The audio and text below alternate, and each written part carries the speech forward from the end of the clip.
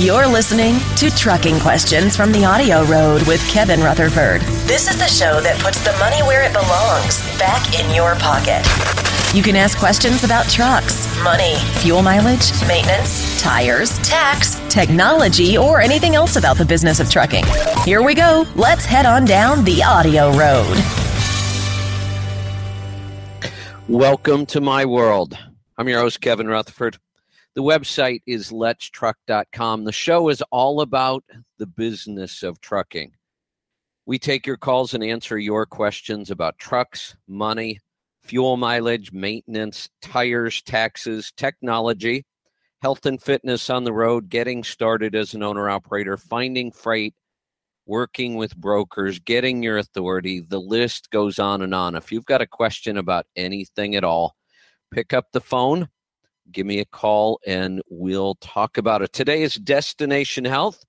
This is the show where we talk about everything related to your health and living on the road and staying healthy doing it, including food, nutrition, training, exercise, injuries, disease, health, you name it, we'll talk about it. And of course, that means Kim Cockerham, my co-host, is joining me. Kim, welcome back. Hi, Kevin. Glad to be here. Great to have you back. And, we've been doing book reviews lately, but we're doing them a little different. I'm trying to keep the book review a little shorter, knock it out maybe one or two segments, and then move on to a new book because there's so many really good books on nutrition that I want to get to as many as I can. And rather than try to teach what's in the book, just give somebody an idea of what's in the book so that they know whether that's a book that they would want to go listen to or not. So today we're going to be reviewing a book by Liz Wolfe, who is an NTP, same designation that I just got done finished with. And it's called Eat the Yolks. So have you read this one yet? No, I haven't. And I know it's one of the ones that Matt always talks about when he chooses his top ones. So that's why I like that you're doing these summaries, because I'm slowly building my library of a lot of the books that you're recommending. And I unfortunately usually have 4 or 5 books going at the same time.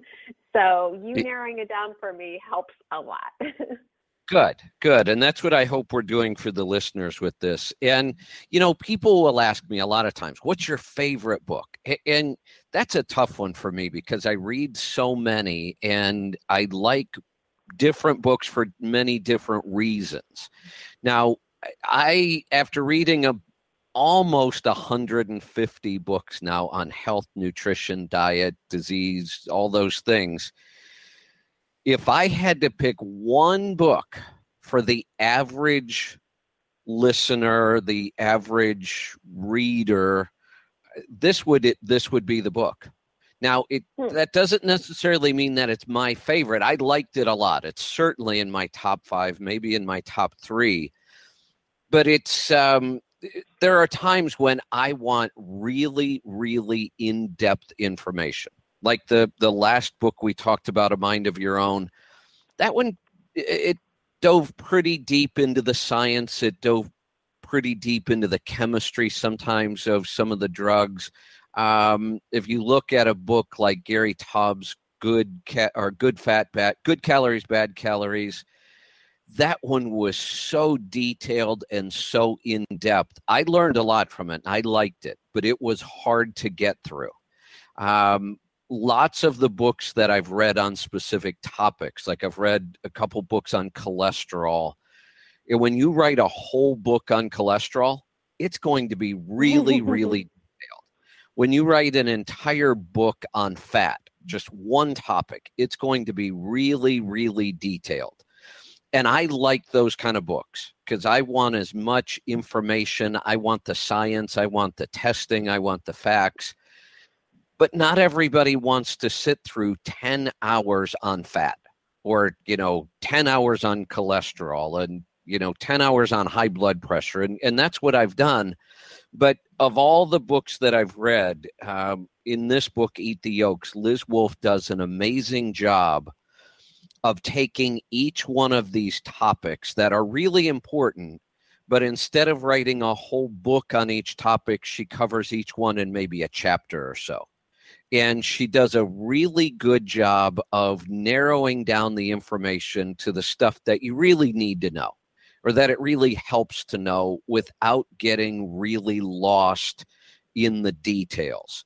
Now, the other thing that she does, and this is becoming much more common today. I've been reading my whole life, almost 50 years, darn close to it. And up until just recently, books were written in a really specific style. And what I mean is they were very formal. You had editors and, they stuck to really good English and good writing styles, and they followed the rules. And that's what editors did. And what I've noticed in the last several years, and this is really less than a decade, is you're seeing books now written in a very informal style. I kind of like it.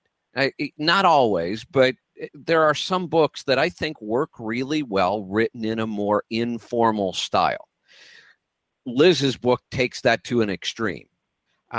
In fact, when I go to Amazon and I look at book reviews, which I do all the time, when I look at and I always read the 5-star reviews. I want to see the best. What are the really good things that people have to say about the book?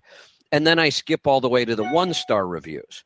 I want to hear, what are the really bad things people have to say about this book? If somebody hated this book, why did they hate it?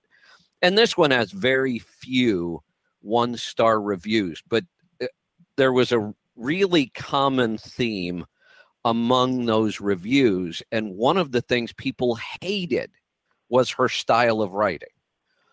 She writes, again, one person actually called it, her Valley Girl style. It's just she uses a lot of slang. She jokes around a lot. It's very light. It's not deep, heavy reading. And some people just can't seem to lighten up and get over the fact that, not every book has to be written in that formal English style with all the rules. I found it kind of refreshing to read this book as though you were sitting around just talking to her. That's the way she writes. You and I, when we sit down and talk, and even being on the air, we don't stick to formal English only. Most people don't speak that way. In fact, people that speak that way annoy me. I think it's hard to listen to somebody who talks like that. We talk in a much more casual style, and now we're starting to see books, making it to the bestseller list that are written in that casual style. That's pretty unusual. So that was one of the biggest complaints. The other big complaint I saw about her book in the few 1-star reviews that there were was that she didn't provide any evidence for the things she was saying. One person said, "Oh my God, I can't believe she recommends butter because it's yummy." But that's what she says in the book. Yeah. And that bothered people. Well, you know what? If you want all the science, then go read some of those other books I mentioned. If you want to know the science behind fat and why fat is good for us, then go read Good Calories, Bad Calories. If you want to understand the science behind cholesterol, go read Cholesterol Clarity. They're great books. But if you're going to really cover the whole big picture, the book is either going to end up being 2,000 pages, which nobody would publish or read or buy, or a lot of the detail. I mean, that you have to understand what kind of a book you're picking up and what you're reading and why you're reading it. That's why I recommend this one. It doesn't have a lot of the detail. It's written in a nice, light, easy style. So I think a lot of average readers, people who don't read a lot, who don't want all that science, I think they're going to love this book. There was another feature in the book, and I need to find it here, that I absolutely loved. And honestly, somehow I missed this when I was reading the book itself. And it's towards the back, and that may be why. Sometimes on the Kindle versions, you get to the end and then there are resources beyond that. And sometimes I don't go there. But she has this page, and I'm actually going to read this because she has a page at the end and it says nutrition in 100 words. And I thought, well, that's very cool. So here it is. I'm going to read this right out of the book. Seek real, nutrient-filled food as close to its natural state as possible. Whole, unprocessed, unmodified, and unrefined. Pretend that the modern supermarket doesn't exist. Choose foods that could be hunted or gathered, foods that always have been food.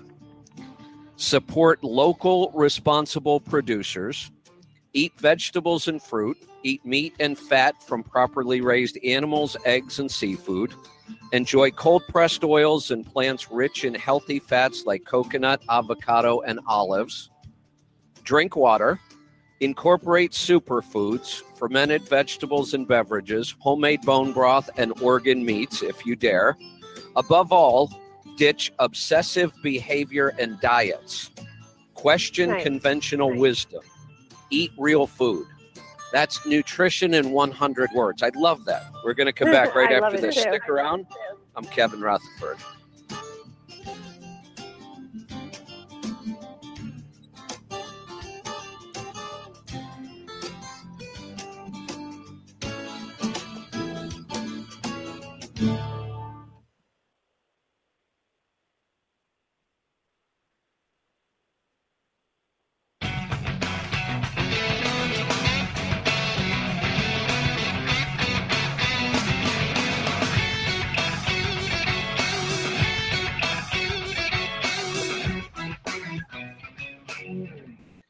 Welcome back. I'm Kevin Rutherford. This is Destination Health. Graham is with me, and we're talking about the book, Eat the Yolks.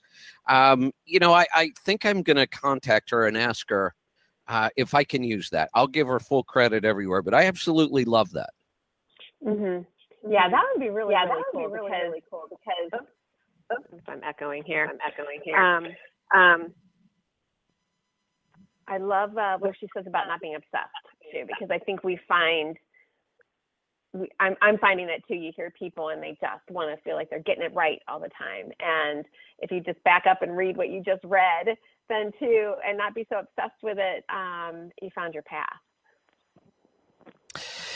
Yes, just relax and realize that we're the only species on the planet that has to think about what we're going to eat. True. And we overthink it. And we overthink it because of the same reason we're unhealthy. Our industrial food supply on the surface looks like it is giving us so many choices of what to eat. But honestly, when you go through the grocery store, if you really look at processed packaged food, we have no choice. Everything we're eating is corn, wheat, and soy. Everything in a package is, well, let me throw in one more: corn, wheat, soy, and sugar. That makes up about 80% of all the food that's in the aisles of the grocery store. She says, pretend the modern supermarket doesn't exist. Mm-hmm. I think that's a pretty bold statement. And if you did that, you would be healthier. If you shop at it, so she's talking about shopping at smaller, not giant supermarkets, but farmers markets. And we say, look, you're not going to be able to shop without going to the supermarket. That's pretty extreme. I like that she put that in here. It's good to think that way. The other thing we say, though, is if you're in a supermarket, only shop the perimeter. Don't go down the aisles. Mm-hmm. And it's so funny now. I notice when I go to the store, I do absolutely that. I walk around the perimeter and I leave the store. I just don't go down the aisles anymore. And all the whole real food is on the outside. It's all on the perimeter. Yeah, that's really wise. Really is. And keeping it simple again. Yeah. So, Boy, this is kind of interesting. Michael, my son, just sent me a text. He's listening to the show. I guess the nutrition in 100 words, she's actually using it from somebody else. It said, he says, Stevens Paleo Goods actually has the rights to it. Oh, she created it for them, and then she uses it in her work as well. So she was commissioned to write this for somebody else, which is very cool. And you know what? It really follows the whole theme of her book. You know, she covered all of these different topics of nutrition in one book, and she sums up the book in 100 words. It's very cool. I love the idea of just making this simple. So she goes through the chapters on things like fat, cholesterol, a lot of the stuff we talk about over and over and over, and she really boils it down to what's important. And again, I like her light, breezy, she's kind of funny, very easy listening. So I am going to make this my number one recommendation for, I don't want to say non-readers, but for people who don't read a lot and really just want as much information as they can out of one book. Now, I'll also say this book is really written about a more paleo primal type of eating, not necessarily ketogenic. She mentions ketogenic. She talks a little bit about low carb, but she really leans more towards a paleo primal kind of diet, which we've really said here that the ketogenic diet in the beginning can solve a lot of problems quickly. And I think it's a really good way for our listeners to get started. Most of our listeners are fighting with weight issues. They're fighting with things like type 2 diabetes or prediabetes. Many of the, new diseases of civilization. And I believe the ketogenic diet is the quickest way to fix a lot of those things. And then once you get to a point where you like where your weight is, your blood sugar's under control, we've solved some of the other problems, then moving towards a paleo diet, I believe, has a lot of long-term advantages. It opens up more food choices, so it's a little easier to stick to a paleo diet than a true ketogenic. It brings in more nutrients because we are eating a wider variety of food. I like that transition. I've really kind of made that transition myself, and I've noticed lately that I really don't pay attention to my carb count anymore. I don't measure any of my macronutrients anymore. I stay at the very, very bottom end of ketosis, and sometimes I'm out of nutritional ketosis. But yet I feel great. I'm not gaining any weight, and I'm eating a much bigger variety of food. You used a term last week that I hadn't heard, that I like, gentle carbs. That's kind of a neat way of putting it, or real food carbs might be another way to look at it. If you are eating real food, there's a pretty good chance you're going to be low carb anyway, or at the very least moderate carb. Even if you're eating a lot of vegetables, it's still pretty low carb compared to the standard American diet where everything is loaded with carbs. So I think if you're eating a whole food diet, unless you're just scarfing down root vegetables and fruit, you're probably going to have a hard time getting over 150 grams of carbs a day. And that is on the high side. It's not what people would call a low carb diet. But if they're all really good carbs, I think a lot of people can thrive eating that way. So I like this book because it covers a really long-term way of eating. And one of the ways you could approach it is you could look at the way she recommends eating and then just adjust your carb count to whatever works for you. Because carbs seem to be kind of the big key in most of this. You could overdo protein. You certainly have to watch that, and she talks about that. It's hard to overdo fat. Kind of funny. The one thing we've avoided for so long is the one thing that it's almost impossible to overdo. So, look at the way she recommends eating. There isn't anything in this book I think I disagreed with. She does go into the grain thing, and that's the one thing I think some people have to decide. There are still groups that say grains are great as long as they're soaked, sprouted, raised right, all that stuff. My take has always been, I just see no reason to eat grain. It's way too much work to do it right, and yet you still have empty calories. There just aren't that many nutrients in it. So, and I think it's easier to avoid it. So, this is going to become my number one recommendation for people who want to get as much information about eating and living healthy in one book as possible. That's great. And I told you, because I hadn't read it yet, and I just ordered it. I'm finding that you can get some, because I know a lot of our listeners listen to audiobooks. I like getting the real book. I'm not that good with my Kindle, but a lot of these books too, you can find new and used out there if somebody wants to start building some of these around your recommendations. Yeah, good point. I'm getting better with my Kindle. It is different than having a physical book. I am getting better with the Kindle, and the more, I learned to use the note-taking features and the bookmarking features and that kind of stuff. Oh, nice. Yeah, as you get better, it's like everything else. I'm finding all the advantages to being able to look up my notes really quickly. Whereas before, if I was reading a physical book, I might have a notepad somewhere and I would make notes, and then, I would never be able to find them again. And so I'm getting better at using my Kindle. The other thing I just love about the Kindle, I have the Kindle Reader on my laptop. I have the Kindle Reader on my iPad. I have the Kindle Reader on my phone, and I have 3 Kindles. So literally, I am never away from my books. If I need a book, it's always, if nothing else, it's in my pocket because they're all on my phone. So it's kind of cool that, if I need a book or if I want something to read, they're just everywhere. And this is incredible technology. I can read the book on my iPad, then read it on my phone, then read it on my Kindle, then read it on my laptop, and every device I open is open to the page that I left off on every other device. Yeah, which is so cool.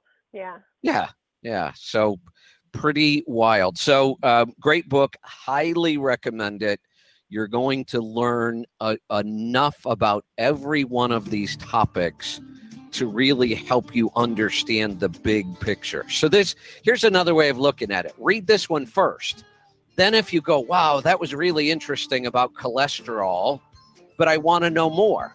Well, then go get some of the books I've talked about cholesterol. So this is a great place to get started, and then you can dig deeper if you choose to on each topic. So we're going to get to a break. We're going to come right back and get to your calls and questions. Stick around. I'm Kevin Rutherford.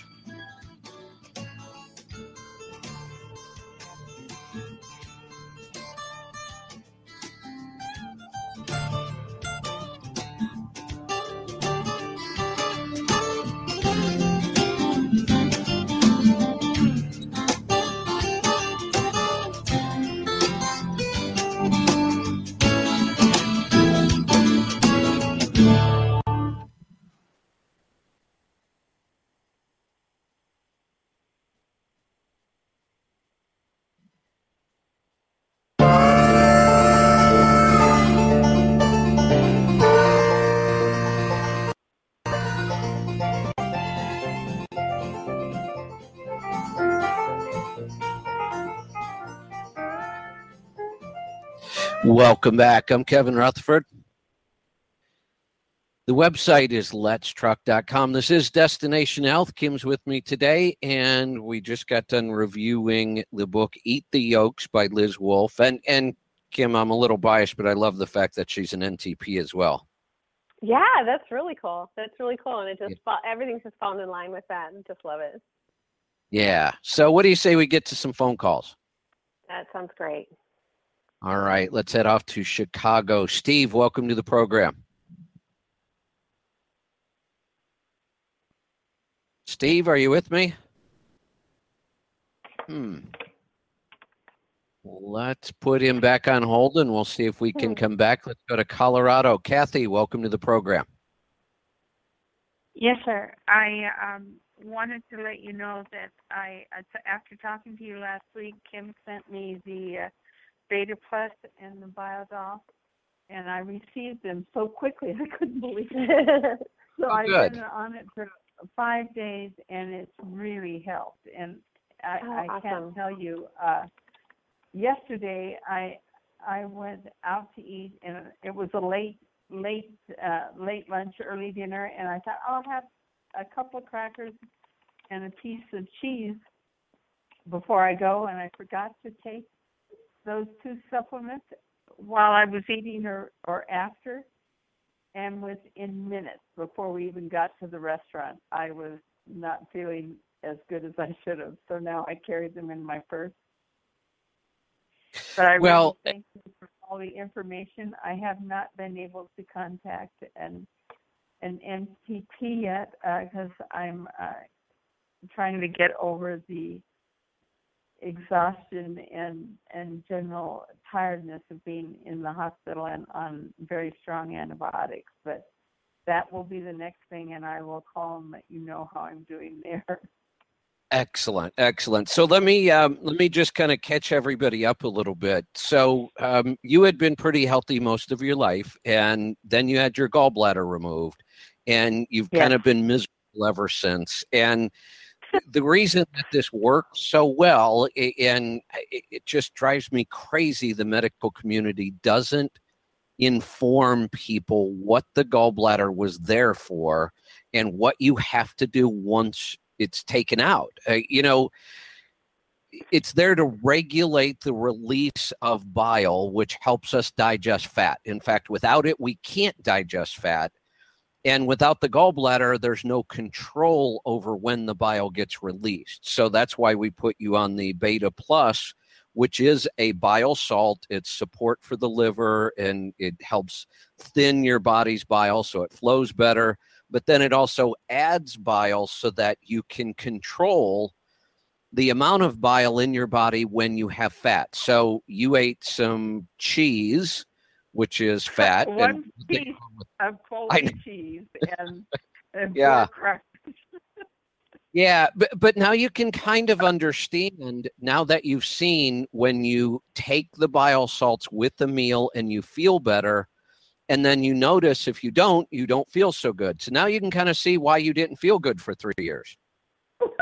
Yes, I can. More than just a little. So I will continue with this, and we'll get hold of a nutritionist as soon as I feel up to it.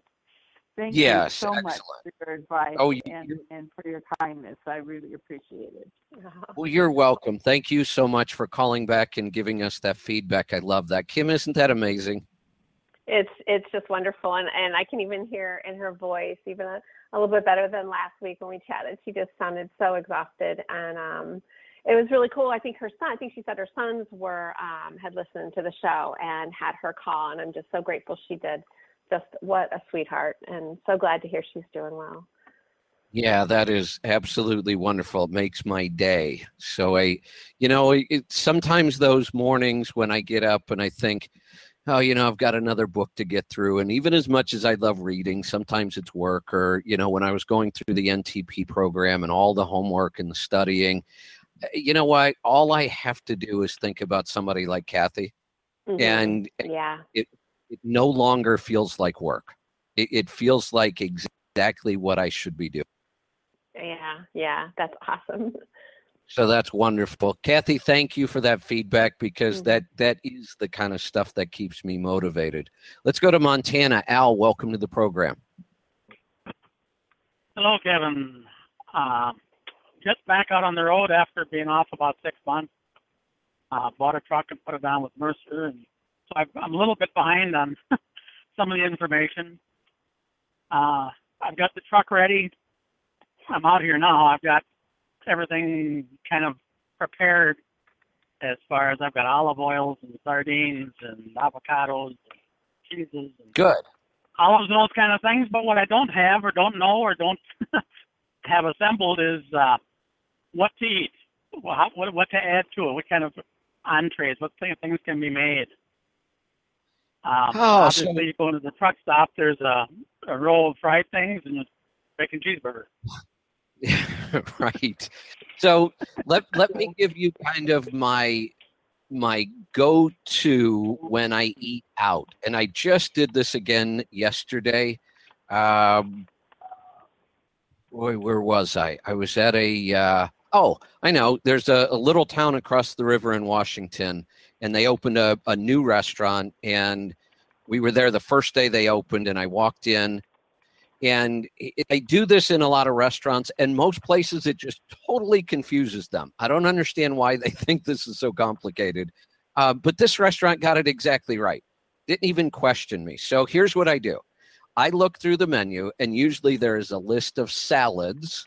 So I look through the salads and I find the one that sounds best to me, whatever I'm in the mood for, and I like salads with lots of variety. I don't like salads with iceberg lettuce. I like spinach and greens and, lots of variety, some nuts and cheeses.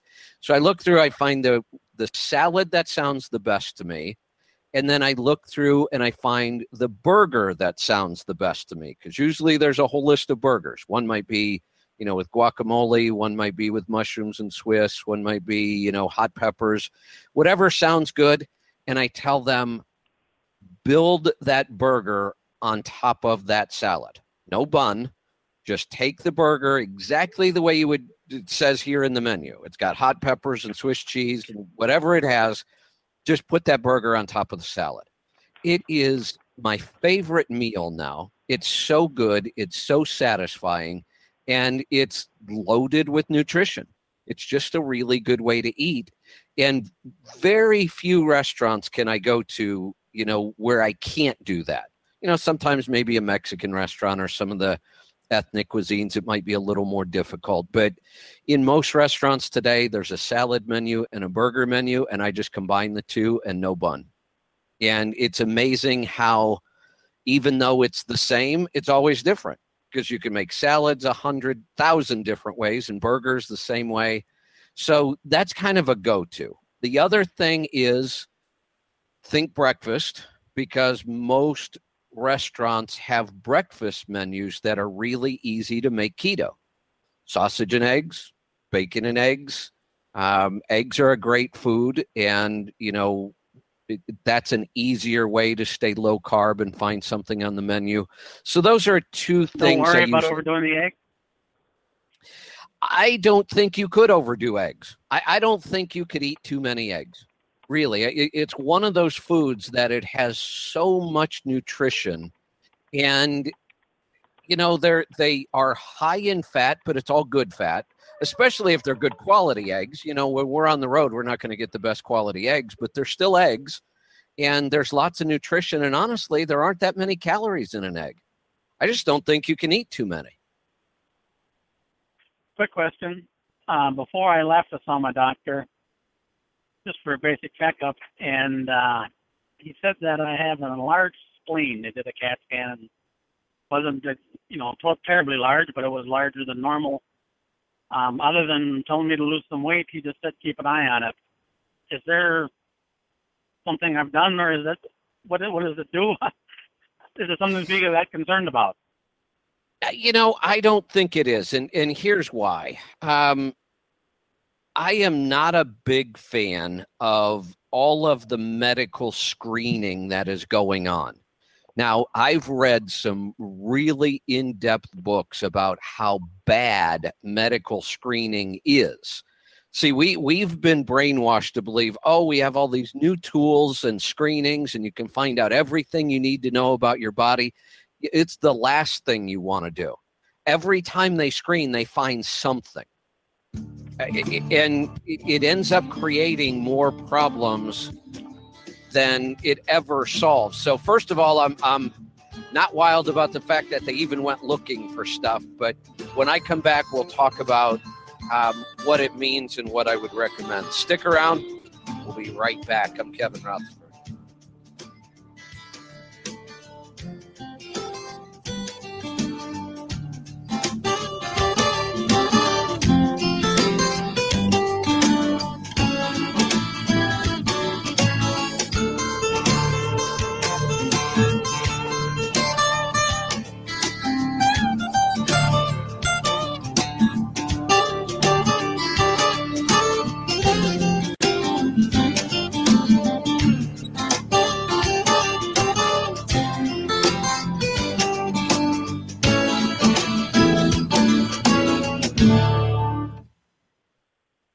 All right, a quick heads up. We're heading into the fourth segment. So at the end, I'm going to say goodnight, goodbye, all that stuff. Don't hang up. We're going to come back and get to more of your calls. And I'm looking, it looks like that if you were to press 1 on your phone right now, there's a pretty good chance we'll be able to get to you in the second hour. I'll keep you updated on that. Here we go.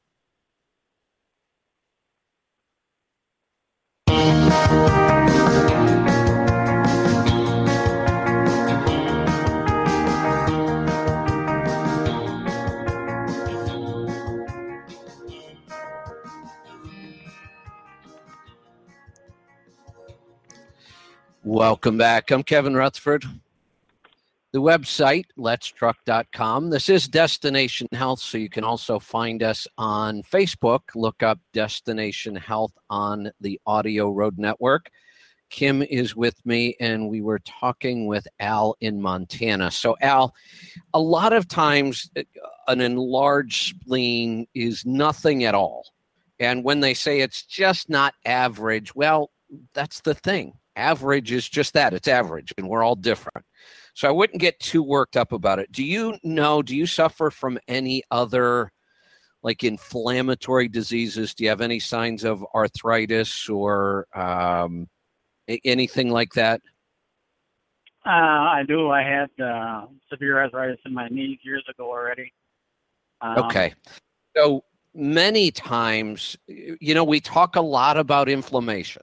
And pain is always inflammation. Swelling is always inflammation. Almost every disease state we encounter has some component of inflammation. And arthritis clearly is inflamed joints. And what happens is once we are inflamed, our diet, we've talked about the balance of omega-3 and omega-6.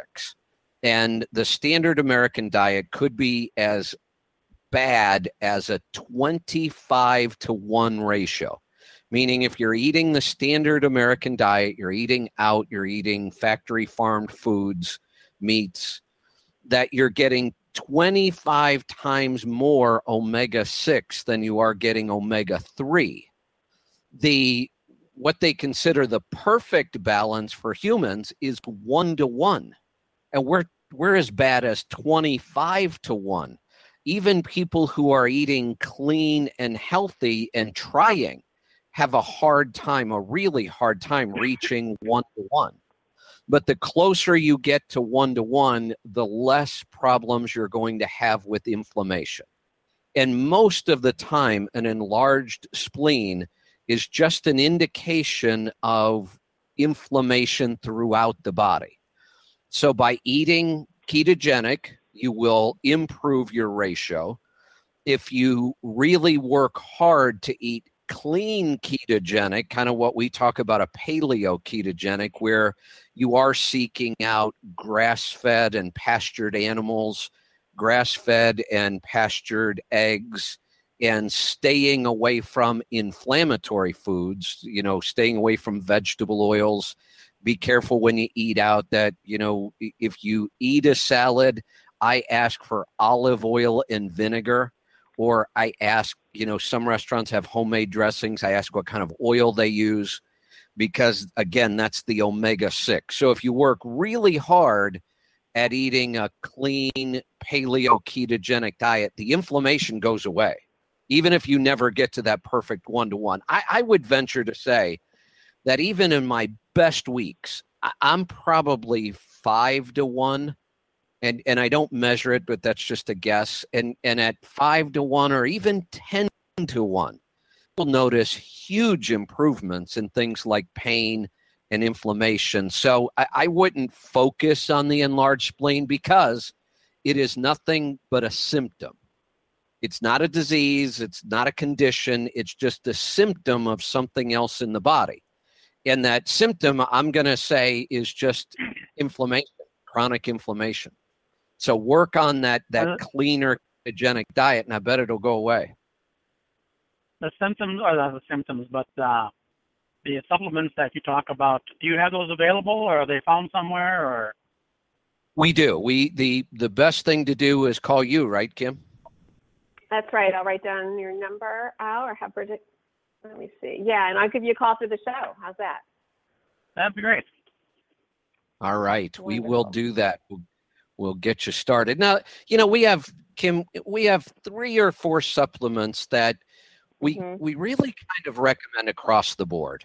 It's because after all the reading, all the research, talking with other NTPs about, people who practice every day, these are just so commonly needed that I don't need to know much about somebody to know these are going to help. They're very hard to overdo. If you overdo, there are some clear signs, so you know to back off. And really what we're talking about, hydrochloric acid, almost everybody needs it. Some sort of gallbladder support, and we're even adding the bile salts as part of our recommendation, and we've heard back from people how much it's helping. And a good probiotic. Kind of hard to go wrong. I could literally recommend those 3 supplements to everybody in the country, and I bet they'd help 99% of the people. Yeah, and that seems to be what everybody is doing. And I love our approach with this. We don't have that many supplements. They're for a very for the purpose that we teach, and it's really doing well for people. And I am so grateful we're offering these. Yeah, it's kind of funny because I've fought the supplement thing my whole life, and I've gone back and forth. When my first business was a gym, I opened a gym when I was 19, and I immediately started, and I was doing a lot of weightlifting, a lot of bodybuilding, a lot of training, so I was taking all kinds of supplements, and I never knew if anything was helping or not. I can't look back ever. No, I take that back. I can remember one supplement that made an absolute difference. I knew it did, and I stopped taking it because there was quite a bit of evidence that it caused liver damage. And that was creatine. I think that's how you say it. Sometimes I get it confused with a different word. It absolutely made a difference in bodybuilding. No question. I could feel the difference. I could see the difference, but it's not worth damaging your health. So once I learned that, I stopped taking it. All the other supplements over the years, I would say, I take this, I can't really tell any difference. And I've gone back and forth, and a new type of supplement will come out, and everybody will be raving about it. And I'll try it and go, you know what? I really just don't see that it's helping. So I've always really stayed away from them.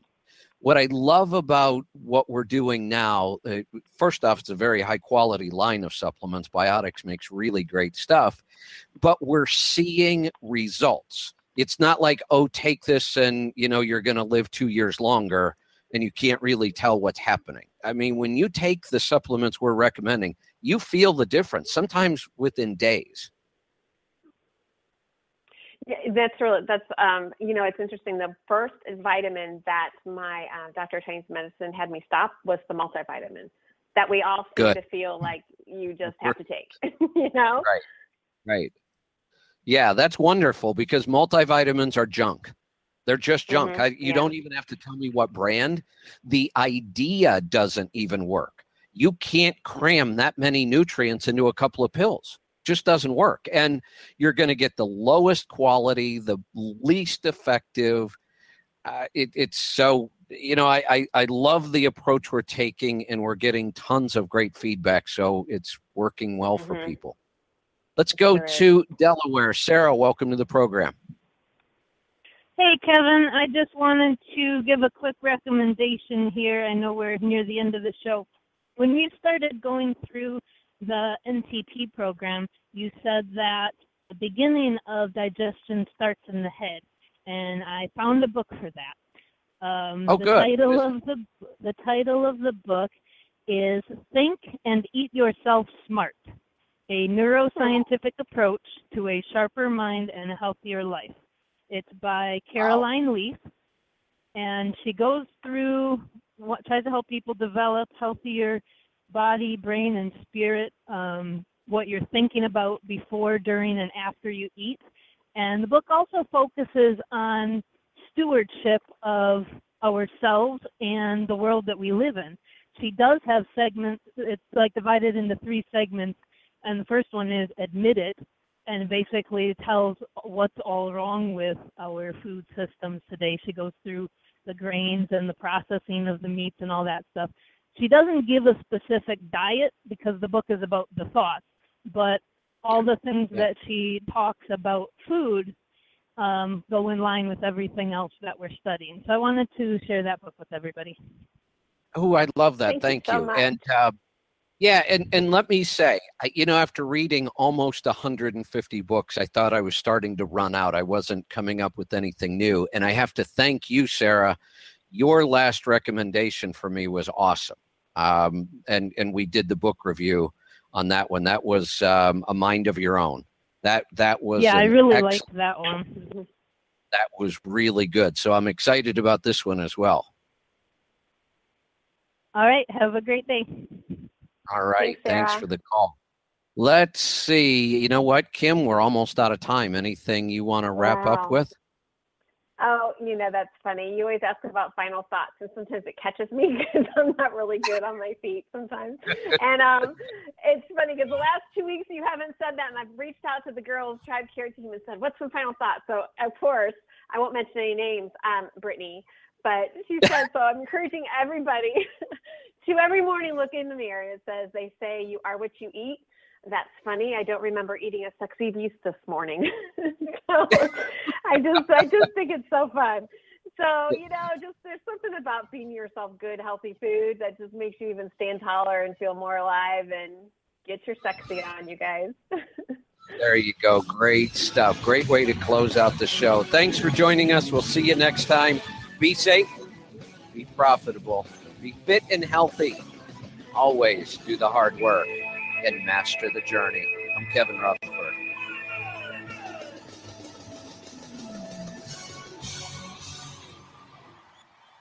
All right, here we go. We are going to do another hour. So let's get started. Your money, your taxes, your truck, and your road to success in the trucking industry. This is Trucking Business and Beyond, the show that puts the money where it belongs, back in your pocket. Welcome to my world. I'm your host, Kevin Rutherford. The website is letstruck.com. The show is all about the business of trucking, and today is Destination Health. So Kim Cockerham is joining me. Today is the show where we talk about everything health and how to stay fit and healthy on the road, living in a truck. It's a little more difficult, but the more we do it and the more feedback we get and the more people share, the more we are finding it really isn't that hard at all. So we're going to talk about food, nutrition, eating, lifestyle, training, injuries, disease, supplements, you name it. We'll tackle it here on the show. And Kim, for a while there, we would do the second hour each week and kind of say, was a carryover, but we're really to the point where we do 2 hours a week on this and we still don't get to all the questions. Mm-hmm. Yeah, it's great. People's questions are wonderful. Just their commitment to their lifestyle and helping everybody else has just been awesome. So I'm going to, this thought just popped into my head. I didn't have anything really planned for today. I don't have a book review today, so we're going to get to some of the calls here pretty quick. I've been playing around with, I'm not a big fan of recipes. I don't follow recipes. I love to cook, and I'm cooking long enough that, and even though I don't like recipes, I'm looking behind me and not exaggerating. I bet I have over 100 cookbooks right behind me. I collect cookbooks and then I never use recipes. But what I use them for is ideas. That's all. If I look through a cookbook and I see, a recipe for tzatziki and meatballs, well, all I need is the idea. I know how to make tzatziki sauce. I know how to make meatballs. I know how to make components. I have a lot of methods that I'm good at making sauces and dressings. So I love the books, and all I flip through them just looking for ideas. Lately, what I've been doing is not even opening books, but thinking about the kind of foods that I want to eat. I want to eat nutrient dense whole foods, and I want to look for foods that are very nutrient dense. We've talked about some, and some of them are just odd. Some of them aren't normal foods that we eat a lot of. And what I've been doing lately is just trying to think, okay, these are the foods I want to eat. How could I combine them? What could I make? So, we've heard and seen some of the recipes for fat bombs. And I thought, instead of going and looking one up, I'm going to just make one up. So I did I took avocado, because we know avocados are just like superfoods. They have great fats, good mineral balance, fiber. There's just lots of things in avocados we want to eat more of. And I eat avocado with almost every meal. I mean, I just keep them around. I slice one or two up, put a little lime and salt on it, and eat it with almost every meal.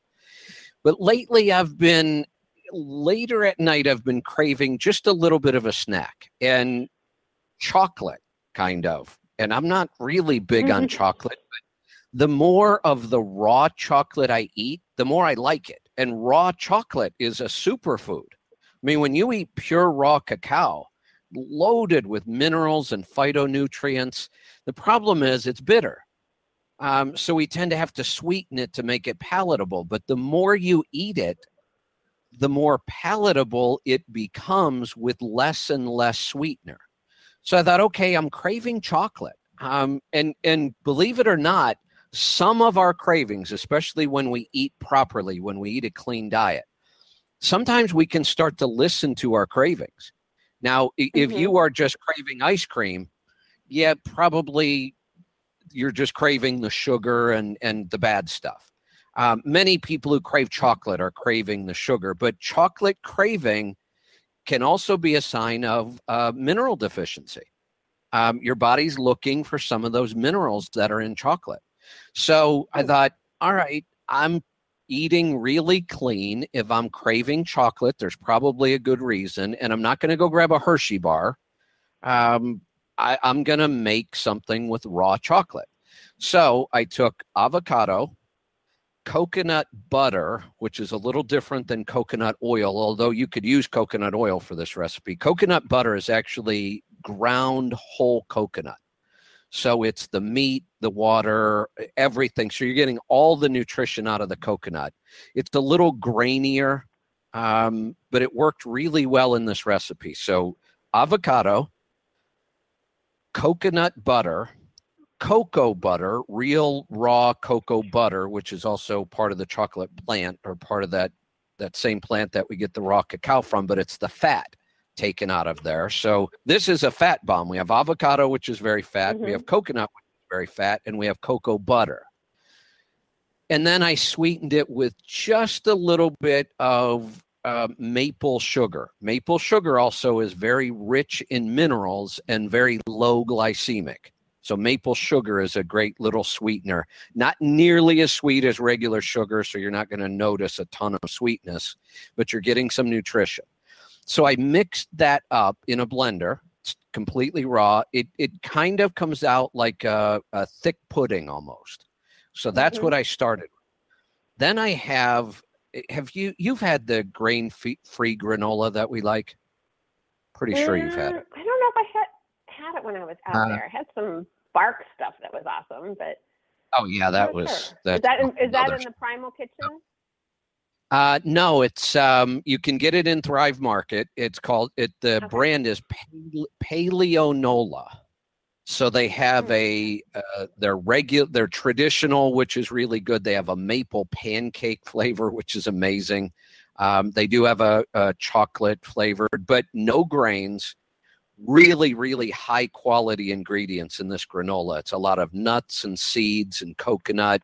So again, nuts and seeds, all high in fat, but very high in nutrition, more coconut. So after I made the kind of the pudding fudge kind of mixture, then I just poured in a bunch of this granola and folded it in. So now I've got like this fudge with all this granola, these nuts and seeds and all this stuff in it. Stuck that in the freezer, and then I made some raw chocolate. So now I take the raw cacao and raw cocoa butter. You melt the cocoa butter and you pour in the raw cacao. And that is pure 100% chocolate. And it's bitter. But I like I say, the more I eat this, the more I like it. I sweetened it with just a little bit of maple sugar, not much, and it left it liquid. So then I take the fudge mixture out of the freezer and use a little tiny, like a melon baller. And I made little balls out of it, throw those in the chocolate, roll them around, and you get these little chocolate bombs. And it's amazing how much nutrition is in there. And it feels like you're eating dessert. Nice. And do you store them in the freezer then? Because I used the coconut butter, which really gets hard at room temperature, and cocoa butter, which gets hard at room temperature, you can leave these out. These don't melt at room temperature. Nice. Now, if you used coconut oil or butter, which you could use as the fat, then you would have to keep them refrigerated or frozen because they would melt at room temperature. So it really depends on which fat you use, how well they store. And, it took me maybe an hour, but I made a big enough batch that it easily lasts a week. So if I get one of those little cravings, I'll just grab one and pop one in my mouth. And it's like fat and nutrition, and it's satisfying. And, it took care of the chocolate craving. So it sounds like a lot of work until you do it a couple times. And you go, oh, this is easy. I could throw this together with my eyes closed. Yeah, and you know what? We had a caller a couple weeks ago that was talking about, with his family and stuff like that. And I think you just appreciate food better when you make it yourself like that. And then if you have kids around, get them in there and make it with it. It's a social interaction that I think we've lost by giving it up to the convenience foods and that kind of stuff. So get back to the kitchen, and that sounds like a really good place to start making those. Good point. Now I'm going to tell you something I did that was really bizarre. In fact, I am convinced nobody in the history of the world has ever made what I made the other day. Uh-oh. So remember when we talked about cod livers? Not cod liver oil, but real cod livers packed in cod liver oil. And they are loaded with nutrition. I mean, just crazy amounts of nutrition. And we always talk about the omega-6, omega-3 ratio. This is got an awesome ratio. If you add cod livers, you are going to bring your omega-3 numbers way, way up, which is what we need to do. So it's not just the cod livers, it's what I did with them that will probably freak people out. But I fed it to 2 people and nobody knew what I did. So I'll tell you what that was when I come back. Stick around. I'm Kevin Rutherford.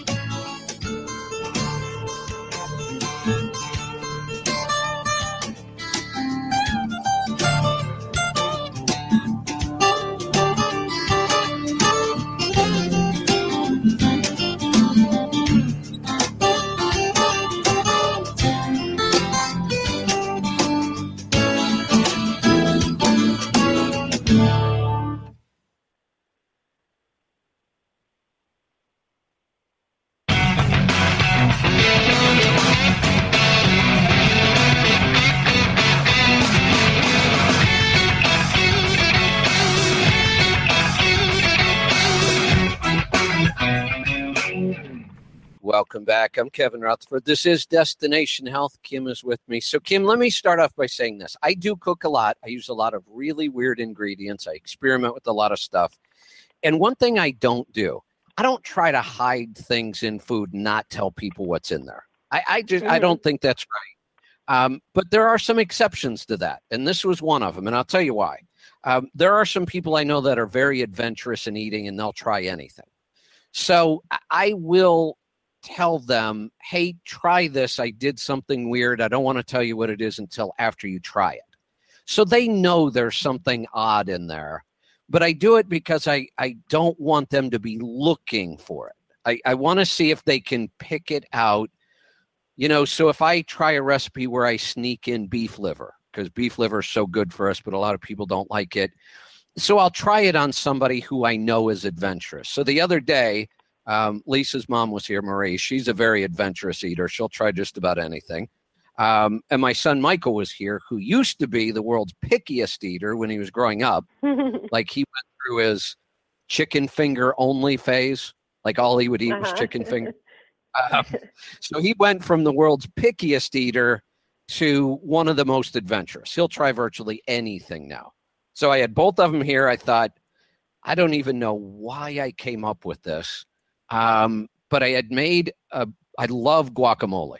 I always make homemade guacamole. So avocado, red onion, lime, jalapenos, garlic, cilantro, and I just love guacamole. So I made this killer batch of guacamole, and I was looking at it, and I don't know why this thought came to my mind, but I thought, I'll bet I could put some cod livers in there and nobody would know.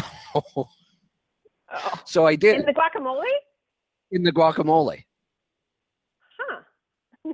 Cod livers in guacamole. And I think the reason I thought about it was because of the texture. The cod livers are so soft, they'll blend right into something. And I make my guacamole with really strong flavors, lots of lime, lots of cilantro, lots of salt, and lots of jalapeno. So it's got heat. And I thought, I think those strong flavors are just going to cover up the cod liver completely.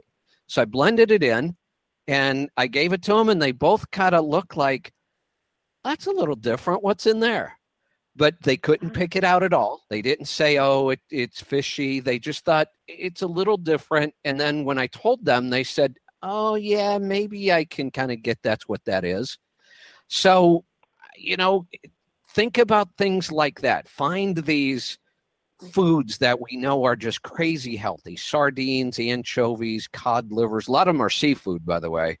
And think of new ways to incorporate them. Who the hell would have ever put cod livers in guacamole? Yeah.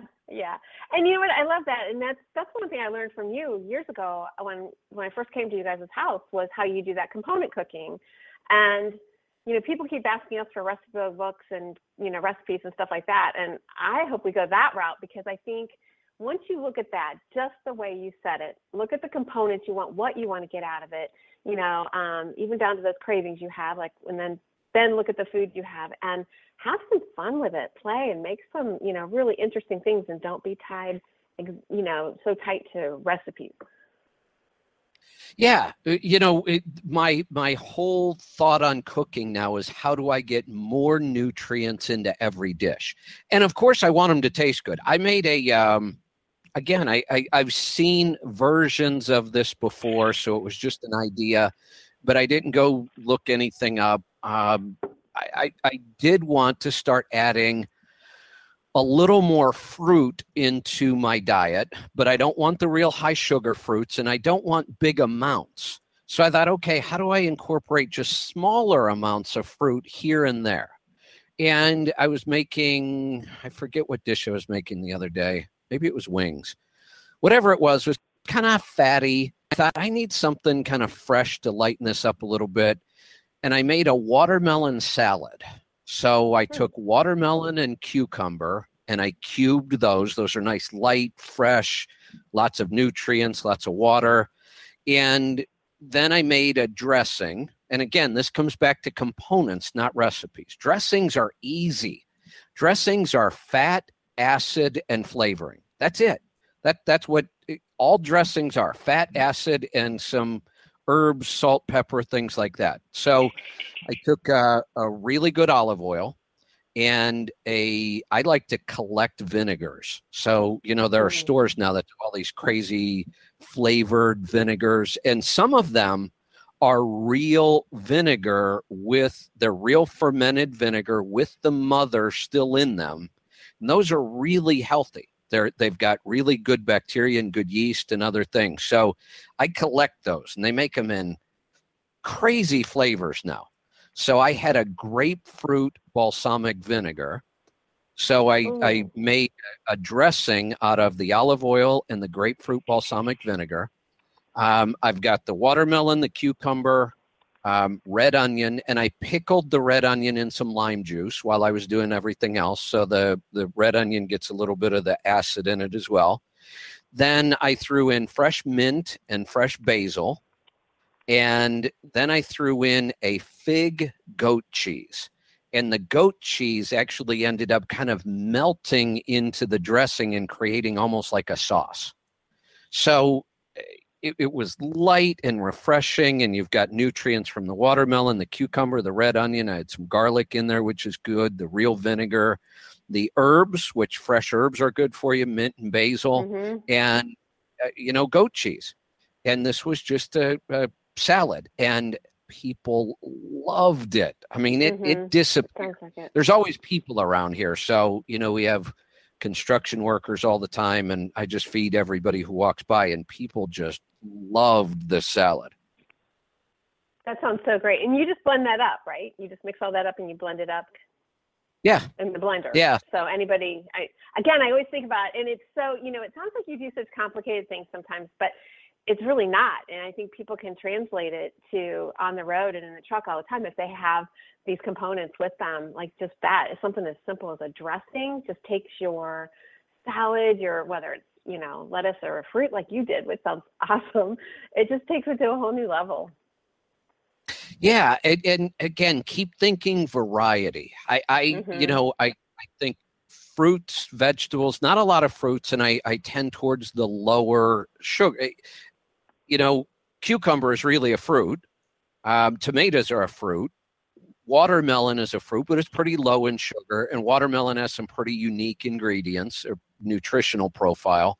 So again, it's that idea of, okay, I know components. I know how to make, throw salads together, dressings together. And now what I'm thinking is, what is the most nutrient-dense foods I can use in this recipe?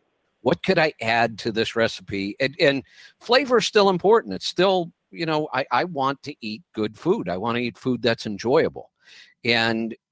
But we can also think, how could I make a dish like this, but make more nutrition? What could I put in that would up the nutritional value of this? And I find myself just coming up with just really unique new stuff. Yeah, very, very fun. I hope everybody grabs onto that and tries some different things themselves. Yeah, so here's my son just sent me a picture. He cooks the same way. He's a classically trained French chef, so he has lots of techniques and methods, but now he's taking his background in that, and you could stick with French food and be really good because we know that they're healthy eating a lot of the stuff they eat, but he takes those techniques and kind of thinks of new ways to use them. So he just sent me this picture. We were talking about guacamole, and he's got guacamole, and it's on a chicken skin. So instead of using something like a tortilla chip, which is just junk food for the most part, he took chicken skin and deep fried it so it was really crispy, and he's using the crispy chicken skin to eat the guacamole. Now I'm hungry. Yeah, right. That's awesome. Yeah. So just some ideas to think outside the box. Think of, components. I like you said when you were here, I said I like to keep a lot of components around. A dish like pesto. I love pesto. Traditional pesto is basil, pine nuts, garlic, olive oil, and Parmesan cheese. You blend it all together. It's absolutely amazing. But think about what each component is. So fresh basil is an herb, right? So what if we put a different herb in instead of basil? What if we put cilantro in? Brand new dish. Sorry. I'm one of those that they call, it's actually called a super taster. Those of us that cannot handle cilantro. Tastes like soap to you, doesn't it? Parsley is a good one. Yeah, it does. It's really kind of fast. It's kind of bomb because they put it in everything. But yeah, one of those like parsley, chimichurri sauce. Exactly. Yeah, same thing. So think about each component in that dish and what it is. So we could replace a different herb. The pine nuts are a nut. There's lots of nuts. Let's use pistachios instead. Instead of olive oil, maybe we use walnut oil, or maybe use bacon fat. Who knows?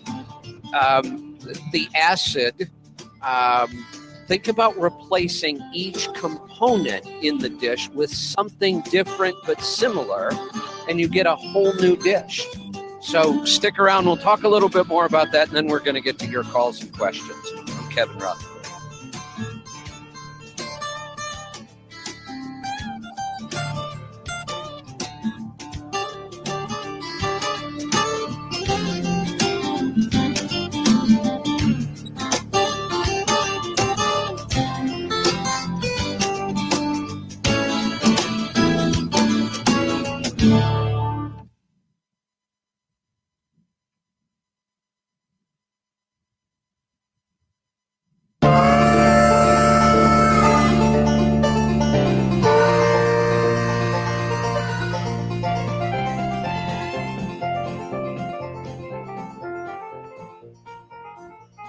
Welcome back. I'm Kevin Rutherford.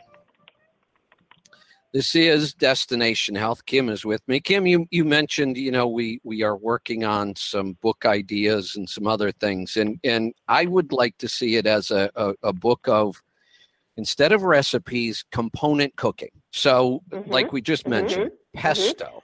We'll teach a basic pesto recipe and then give you 15 variations. Mayonnaise. We talk about making homemade mayonnaise.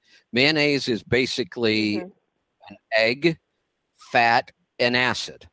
So if we change the fat and the acid, instead of using olive oil, we use avocado oil. Instead of using avocado oil, we could use bacon fat. We could change the acid. In one version, it might be lemon. In another version, it might be lime. In another version, it might be coconut vinegar. In another version, it might be apple cider vinegar. We could change the seasoning a little bit. We could throw in some garlic or some sage or whatever. And when you start thinking along the lines of component cooking, once you learn how to make a salad dressing, a vinaigrette, or a creamy vinaigrette, then the possibilities become endless. And you can just grab some ingredients and throw something together. And it's so much easier than trying to stick to a recipe. Because if all you can do is follow a recipe, normally what happens is every recipe you find, you're missing 2 or 3 ingredients. Yeah. I think it's great. I think we're onto something. So we'll continue on with that. What do you say we get phone calls? Yeah, sounds good. Let's go to California. Al, welcome to the program.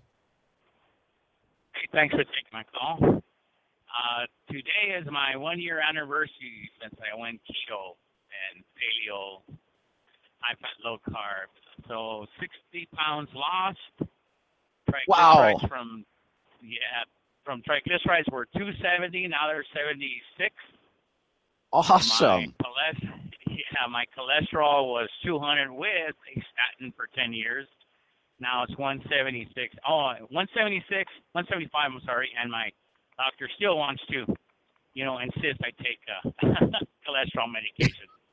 Oh my God. Which I do, except the prescription. I had some arguments with him, and I'll just go get the prescription. Luckily through insurance, it's only a $5 cost, and then I flush the pills down the toilet.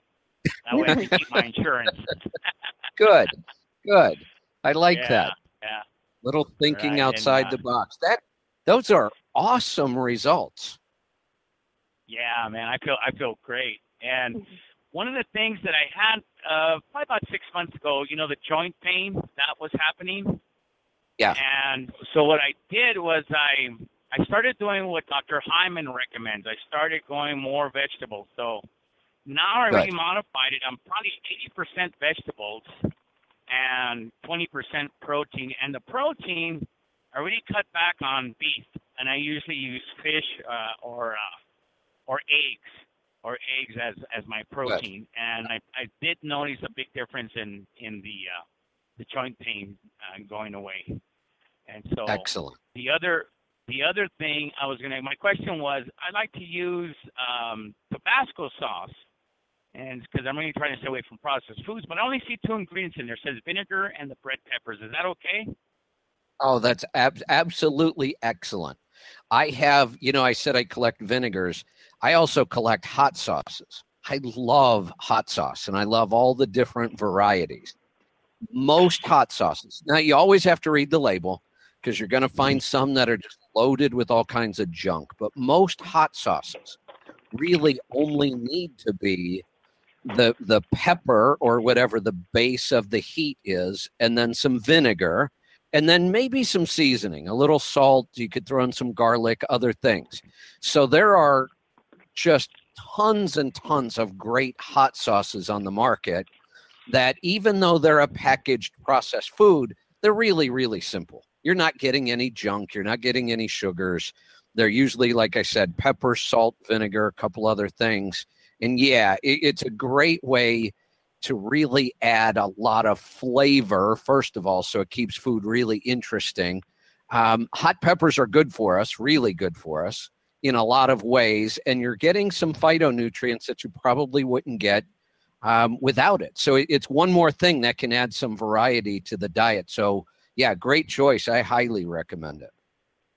Oh yeah, because my mom and dad are Mexican, so I eat jalapenos like M&Ms. So Me too. one of the I was have just you make a ever quick had, recipe that I've always done. All right. Have you ever had sriracha? Yeah. Yeah, it's pretty So good. I like it. So if you like that flavor, I found, and you can find this on, and actually you can do this with any hot sauce. Making your own hot sauce is not all that difficult, and it's kind of fun. And if you make your own, you can add one more step to it that makes it even healthier.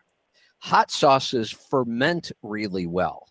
So you hear us talking all the time about making fermented vegetables, but you can also make fermented condiments. You can make fermented mayonnaise. I've talked about that. It's really good. You can make your own ketchup and make fermented ketchup. But I made my own sriracha. So I made a traditional Korean sriracha, and then I fermented it. And it just adds another layer of nutritional benefit, and it was kind of fun. So, Kim, there's another one. Hot sauces are kind of a method, and you can replace different ingredients, different peppers, different vinegars. You can throw some garlic in, and then take it one step further and ferment it, and now you've got an even healthier product. Jeez, Oh, absolutely. Yeah. That's cool. Yeah. I want to tell you what I've done since I was a kid, because in Mexico there's a lot of street vendors, and over there there's a lot of fruit stands, and for years, so it's a cup of fruit, mixed fruit, and then they would pour either Tabasco sauce or another type of hot sauce with cayenne powder with lemon and salt. And I've eaten that ever since a kid. I love that. Have you ever tried it like that? Fruit, any kind of fruit. You just pick whatever you want and put lemon. I use now Tabasco sauce and cayenne pepper and lemon and just whatever fruit, and with salt, with Himalayan pink salt. And boy, if you got the sweet and sour going down there, it pick me up. It'll give you like a little boost of energy. Oh, no, that is awesome. In fact, as you're saying that, I was thinking, Kim, let's go back to the component idea. Think about the fruit salad kind of thing. So and stick to lower sugar fruits, but like the watermelon, the cucumber. If we took that same salad I just talked about, but instead of my dressing, we put Al's dressing on there, I bet that would be awesome on that. It does, yeah. Like sometimes we always, in general, Mexican traditional meal, we would just slice cucumbers and then just put salt, lemon, and Tabasco sauce on them, and munch on those as a nice little side dish. Oh yeah, great. Yeah, that'd be awesome. Like so you got the heat there, and then the lemony and with the salt, and yeah. It's just, well, way back then that was a good snack while you're drinking beer when I was a kid. That's right. Right. Either that or with pixie. Hey, Al, I'm going to cut you loose. You're really starting to break up there. Thank you, though, for that. I love that idea. In fact, I'm going to do it today because I have all of that stuff. And I think I might throw some kiwi in there, too. I think I might go Yeah, kiwi, because kiwi has a pretty unique nutritional profile. It's got a lot of nutrients we don't get in some other foods. So thinking kiwi, watermelon, cucumber, then the hot sauce, and I know you won't like this, but you got to throw a little cilantro in there because we're heading towards that, Southwest Mexican kind of flavor. But that sounds awesome. I might have to be part of lunch today. And we end up just about your lunchtime over there. So can everybody picture him getting off his, what is that thing you stand on now? And heading to your kitchen and cooking all this stuff up. That's right. I keep forgetting the name of this thing. And I've been showing it to people on the webcam lately. I don't have the webcam going today. Oh, the fluid stance is my balance board. Yeah, so maybe I should take the balance board in the kitchen and cook on it too. All right, let's get to some phone calls. Let's go to Arizona. JR, welcome to the program. Hey, Kevin, Kim, how y'all doing? Hi, JR. Good. What's on your mind today? Well, I do a fat bomb coffee in the morning, and because I'm a fan of eggs, I always throw a couple of eggs in it. And I've been finding at Walmart 150 to 130 milligram of omega-3s. Now, I tripped over to Fry's one time, and I found some 660 milligram of omega-3 eggs. But that's the only place I've ever found them. Yep. I will come back and talk about that right after this. Stick around. We'll be right back. I'm Kevin Rutherford.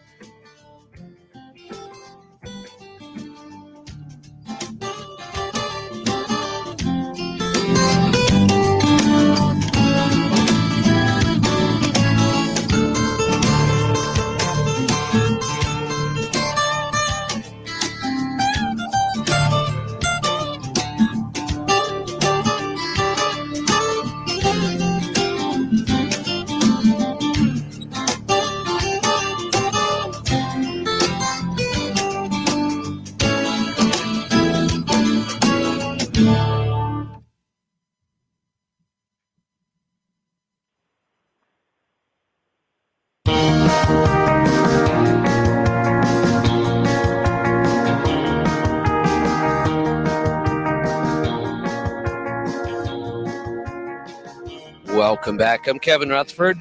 Kim Cockerham is with me. This is Destination Health, and we are talking with JR in Arizona. So, JR, I'm glad you asked this question because I haven't talked about this before. So we talk about pastured eggs. Free range is a meaningless term. Cage-free is a meaningless term. True pastured eggs, and especially if you are working with the farm and you know how much pasture they're given and they're truly outside eating their natural diet. And chickens are omnivores.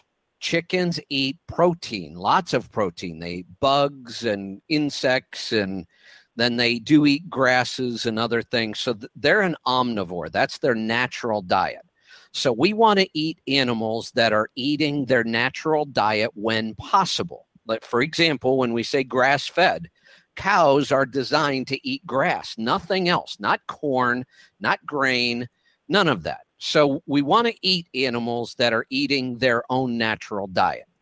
So when I can find local pastured eggs, that's always my first choice. If I can't, then what I lean towards next are what are referred to as omega-3 eggs. They're very high in omega-3. Now, they are probably still conventionally raised, meaning they were raised inside of a building. They will brag on the label that they're completely vegetarian fed. Well, that's not necessarily a positive thing. What they're trying to say is they're not fed other animal scraps, which is a bad idea. And a lot of conventionally raised animals are fed, ground up animal scraps, which that's not part of their diet. So if I can't get a true pastured egg, I do lean towards the omega-3 eggs. And I think the brand you're talking about it's actually a Safeway brand. It's there's another farm name, and Reynolds maybe. There's a farm that raises these, and they're distributed, I believe, through the different Safeway stores. And they do have a crazy amount of omega-3. What happens is they are fed a lot of flax in their diet. And flax does have omega-3, and we can eat flax, but we have a hard time converting the omega-3 to a usable form. And the claim is that the chickens will eat the flax, convert it to omega-3, and then we can get it through the eggs. It's my second choice in eggs. So rather than get it just a conventional egg, I will seek out the omega-3s when I can find them. Well, now my question is then, if I'm getting 660, which I'm doubling up to 1,300 milligrams, I usually buy a couple dozen when I'm home because I can't find them here. How much omega-6 am I getting? I'm pretty much on a fat bomb diet. A little bit of protein at night when I'm out on the road, but that's about it. Am I overdoing my omega-3 by using those? No, not even close. Because it like I said earlier, it is really, really difficult to get to a 1-to-1 ratio. Really difficult. And I don't know anybody who gets to a flipped ratio, meaning more omega-3 than omega-6. Omega-6 is everywhere. So even when you're eating a really clean, ketogenic paleo diet, you still have to work to get the omega-3. If anytime you eat conventional meat, so you can be on a very high-fat diet, but if you're eating out and you're on the road and you're eating conventional meats, beef, chicken, pork, all of those things, you're getting way more omega-6 because those animals were grain-fed. And grain is high in omega-6. Grass is high in omega-3. So if you can eat a really clean grass-fed pastured animals and seafood, you're probably going to get closer to that 1-to-1. But then we could even look at a society like the Inuits, who ate 90% animal products, maybe even higher, and almost all seafood. They did, and the land animals that they ate were all natural grazers, and they were still not out of whack on their omega-3 to omega-6. So it's almost impossible to get out of whack the other way. Well, too, and when I'm out on the road, like I said, I'll sometimes be at a pilot or flying J. I'll buy a couple of pieces of pizza.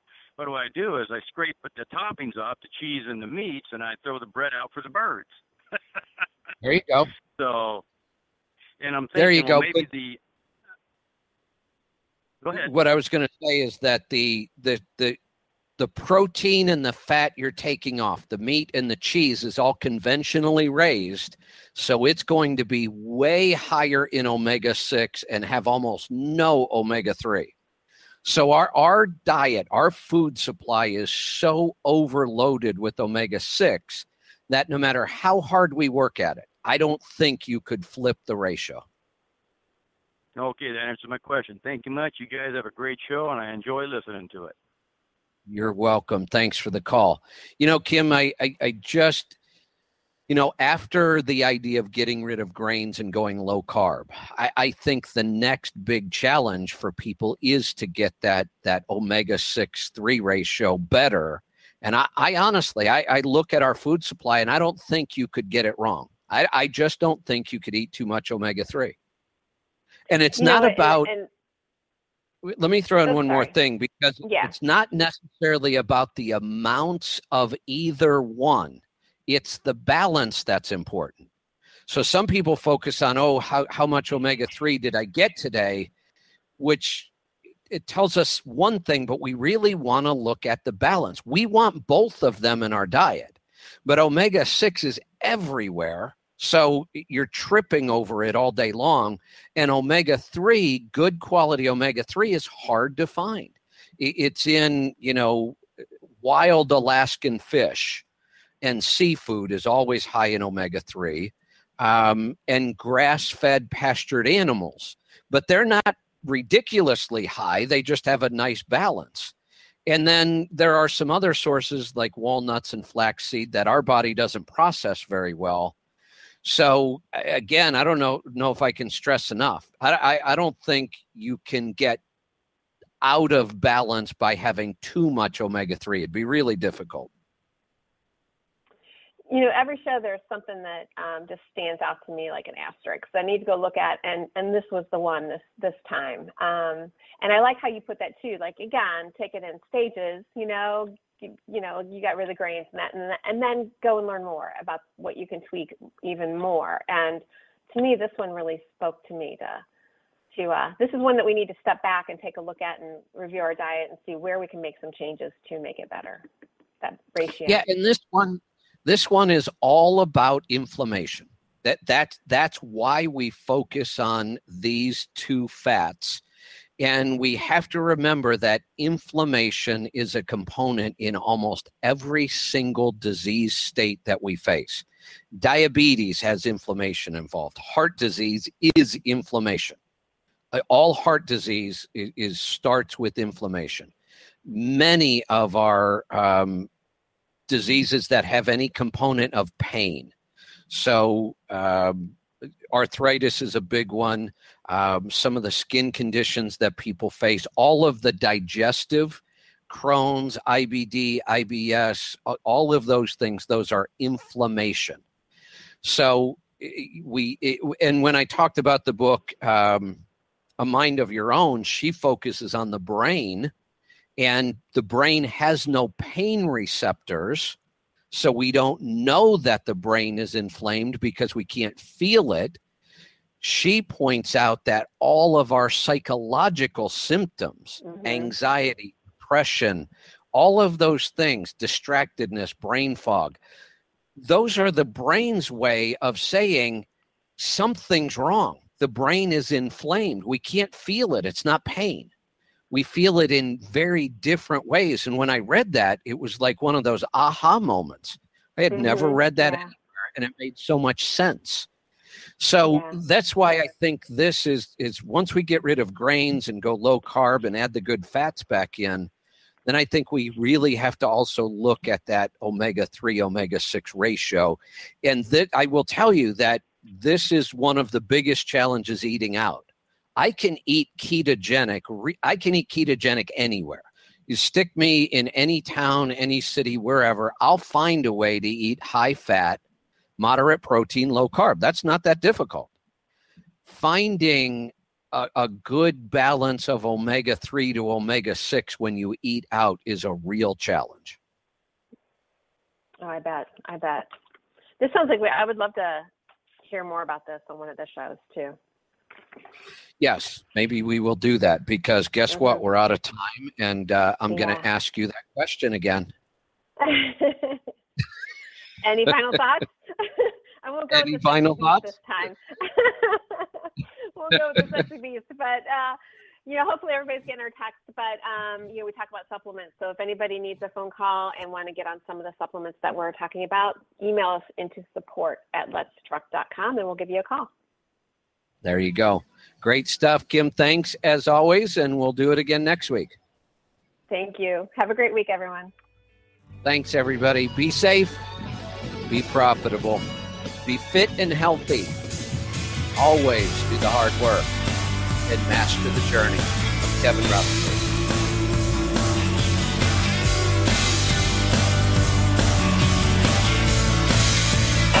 Thanks for tuning in to the Audio Road. If you have any questions, give us a call at 855-800-FUEL. That's 855-800-3835. Check out the website at letstruck.com and find us on facebook.com/letstruck.